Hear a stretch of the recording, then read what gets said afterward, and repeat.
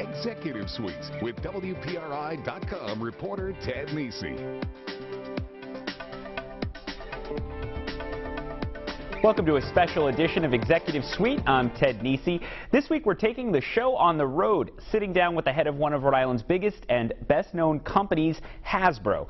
Chairman and CEO Brian Goldner talked with me about the toy company's future in Rhode Island, how it's handling the demise of Toys R Us, and why Play-Doh is still as popular as ever. I sat down with Goldner at Hasbro's current headquarters in Pawtucket. So, Brian, good to see you. Thank you for sitting down with me today. Nice to see you, Ted. So, a lot of questions I have for you about the toy business, about Hasbro, what you guys are working on, but I have to start with the number one question I got from people here in Rhode Island when I said I was sitting down with you, which is, everyone knows you folks are looking at the future of your headquarters, where you'll be based in the future. Where does that process stand right now? You know, we're spending a lot of time really looking at what's the best way to go forward for our workforce and to create the most creative environment, an opportunity potentially to bring more of our employees together. Right now we have a number of facilities, including the building we're in today, the one right across the street at 1027 Newport, as well as down in East Providence. And so, you know, that for us is a big discussion. We want to make sure that we make work really productive and easy to do. We're in a business that's fast moving, and we've got a lot of different parts to the way we go to market. So we're just taking a look, and obviously a renovation is one way to look at it. Building a new building is another way, looking at available buildings, and we're just in the midway through that process. Obviously we spend time with our board of directors because whatever we do, it's a big investment. And then obviously working with several different constituents, including spending a lot of time talking to our governor and Gina, and giving her perspective on how we're looking at a potential move and or renovation. You know, and deciding, you know, how it is, what's the best way to be in Rhode Island. So, hearing you say that, do you expect Hasbro will stay in Rhode Island? No, I'd really like to. Obviously, we have offices in 40 countries around the world. We have offices in multiple locations in the United States, including Seattle, Washington, as well as Burbank, California. You know, we all, in our hearts, love Rhode Island. But we also have a group of shareholders who invest in this company from all over the world, and they want us to make the best possible decision for our employees, for our brands, and for our companies. And so obviously our desire would be to be in Rhode Island, but we have to look broader than that in order to make sure that whatever decision we make is a really good one for the company and our employees. Is there any kind of rough timeline, Brian, in your mind, if you and the board set a schedule out for when you need to come to a decision on whether to move, whether to renovate, whatever you do? You know, we've been at this a while internally. We've been working on this for a couple of years. And in fact, we've taken different teams through our thought process and what we would need to be a modern play and entertainment company, which is our mantra, and we have to deliver that in the facility that we all live in and we work in. And so I would say we're probably still another 3 to 6 months away from a real plan. So do you feel wanted in Rhode Island then? You sound like you would like to stay. So you're still, you know, you're not 1 foot out the door at this point. No, we've never been 1 foot out the door or 2 feet out the door. You know, it's really been about what's right for the company and what's right for our employees. Recognize that they have lives. We try to find the right work-life balance for them. We want to make sure that the people who are contributing so much to our company are proximate to the company itself. But we also recognize that we're trying to attract a workforce. 50% of our workforce is new to the company over the last 5 to 6 years. So we're recruiting all kinds of new talent in this digital age, people who are telling stories online, people who are digital marketers, people who are data analysts and scientists. So this isn't just the workforce that we had 10 years ago. Because the requirements of the business isn't the same as it was 10 years ago. And so we have to just reflect that in the way we think about planning out the building. So we don't really come at this from what's the location, we come at what's the best for the company. And then there are people who are developing properties in a number of areas, in a number of locations that seem interesting to us. All right, so let's talk about the toy business. Yeah. You are celebrating your 10th year as CEO of Hasbro, and you've been at the company since 2000, I believe. In your decade now as CEO, what's the biggest change in the toy business? You know, I think the biggest change in our business is the same in a lot of businesses, which is as we follow the consumer, the rate of change of what the consumer expects and their expectation for enjoying a brand anytime they want in any format across any screen or any play experience. And so our ability to deliver that is quintessentially important to our company. And so that person who loves a Transformers, they're going to want the robot and the transformation. They may want the high-end collectible because they're a fan. They may be a child who wants to play in what we call the play pattern of the brand. But they're going to also want to play the video game, which we're going to provide them. They're going to want to see entertainment. They're going to want to read the comics or some combination of all those elements. And we have to help them to travel across all those different forms and formats and to play with that brand, engage with that brand anytime and anywhere they want, and do that around the world. So the pace of change is certainly sped up, and the nonlinear shifts we're seeing in our business with online retail have certainly impacted our business. We're really taking it on. We have incredible expertise at the company, and in fact, we're the fastest growing toy and game company in our space in the online environment. Do you think that as you look, the hallmark of your time as CEO has been this transformation of Hasbro from, we always say, a toy maker into entertainment and with toys? Do you still think of Hasbro as a toy company? 100%. But what we really are is a play and entertainment company. But we're 100% about toys and games. They sit as one of the key foundational elements of this company, and it certainly will be that way for the next decade. And then in addition to that, we recognize if we've done the right job in understanding the consumer and the audience better than anybody else, and coming up with that proprietary insight about what those people are looking for, and not just here, but in Europe and in Asia and in Latin America. We have to do it in all these regions around the world. And then we're able to give them a multitude of experiences. Coming up, more of my conversation with Hasbro CEO Brian Goldner, including why he thinks classic board games are seeing a resurgence. Stick with us.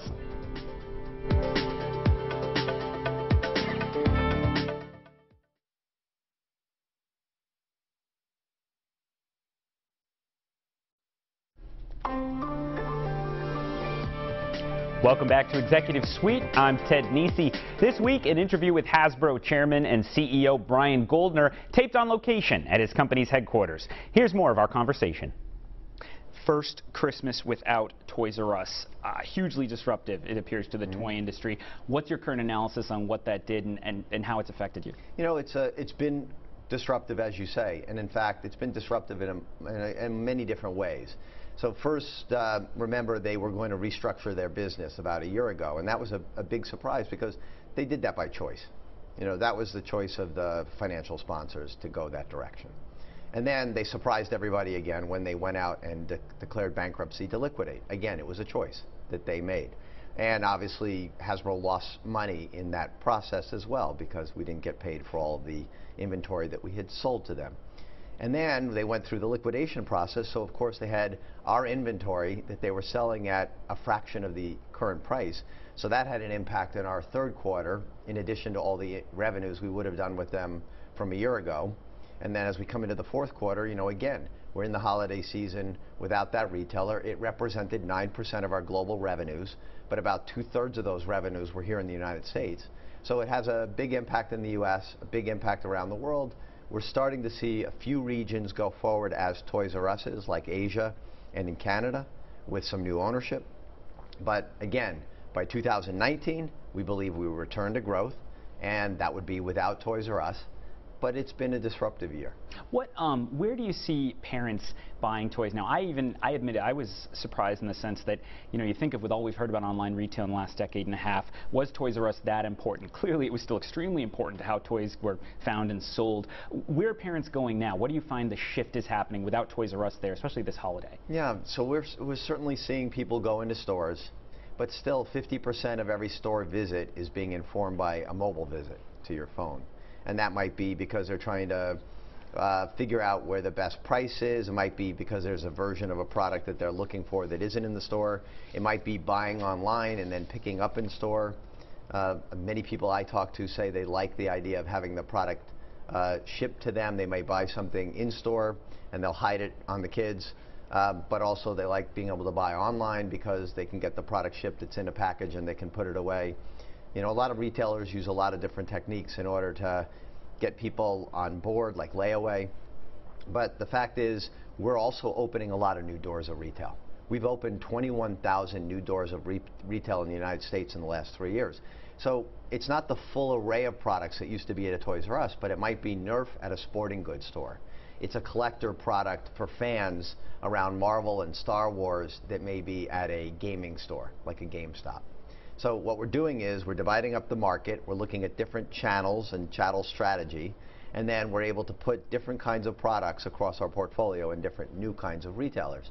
And so people are trying to find those new ways to shop, and I think it takes a little time to figure that all out. We're trying to give them the opportunity to find the toys in new and different ways. And again, that's why storytelling and our gaming business and what we're doing online and social media is so important to help people get that full experience. And we're going to walk over shortly so I can ask you about a couple specific brands, but at a high level, are you concerned? We see kids spending so much time on screens, and we do associate Hasbro more with board games, with the sort of tactile play experience. Does that concern you as someone who leads this company, or do you think you've positioned the company to sort of deal with that shift in how kids behave? You know, it's interesting. I come at this a couple of different ways. One is an executive for a company, we want to make sure that we're providing those experiences for our brands on those screens. And then as a parent and as, you know, just a concerned citizen, you know, it's not lost on you when you read articles about how people in Silicon Valley limit screen time for their kids.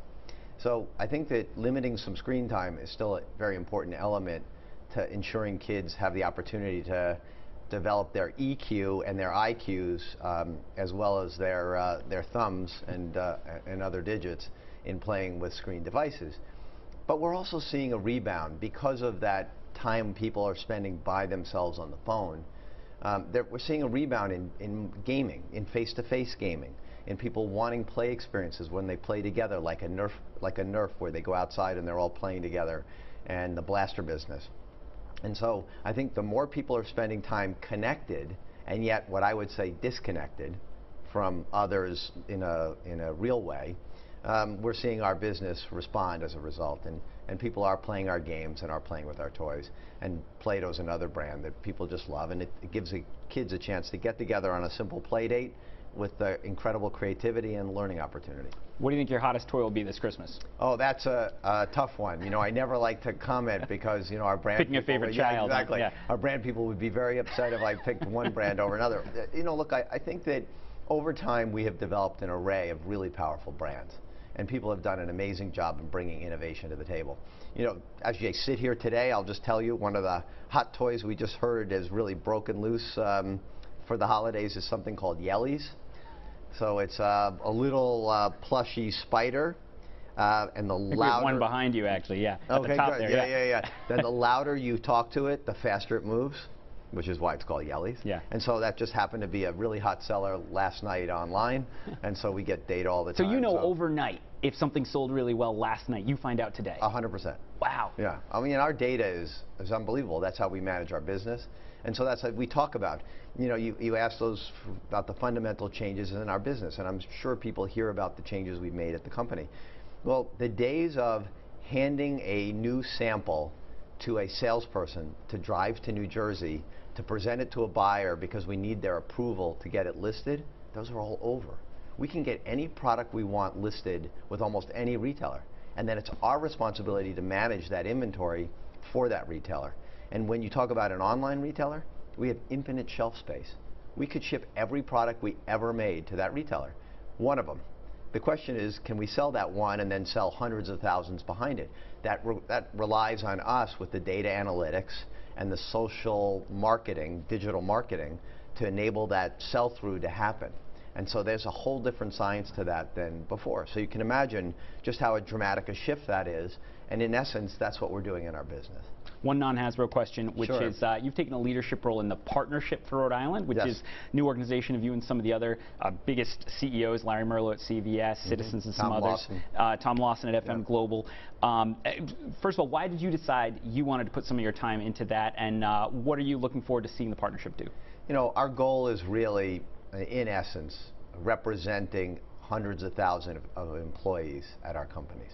We want to ensure we have a community where people are well educated, where they're well trained for jobs that we can get toward full employment, that kids are getting the kinds of educations that they all deserve, that our employees and our citizens get the health care that they require and they need, that we deal with crisis like opioids in the right manner and done so both respectfully and clearly to help save our citizens.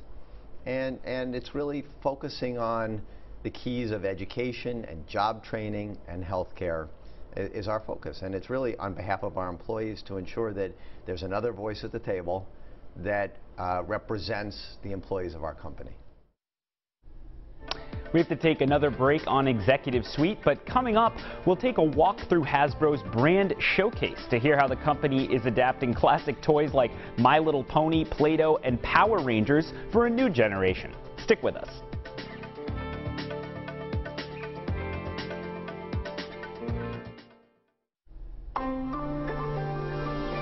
Welcome back to Executive Suite. I'm Ted Nesi.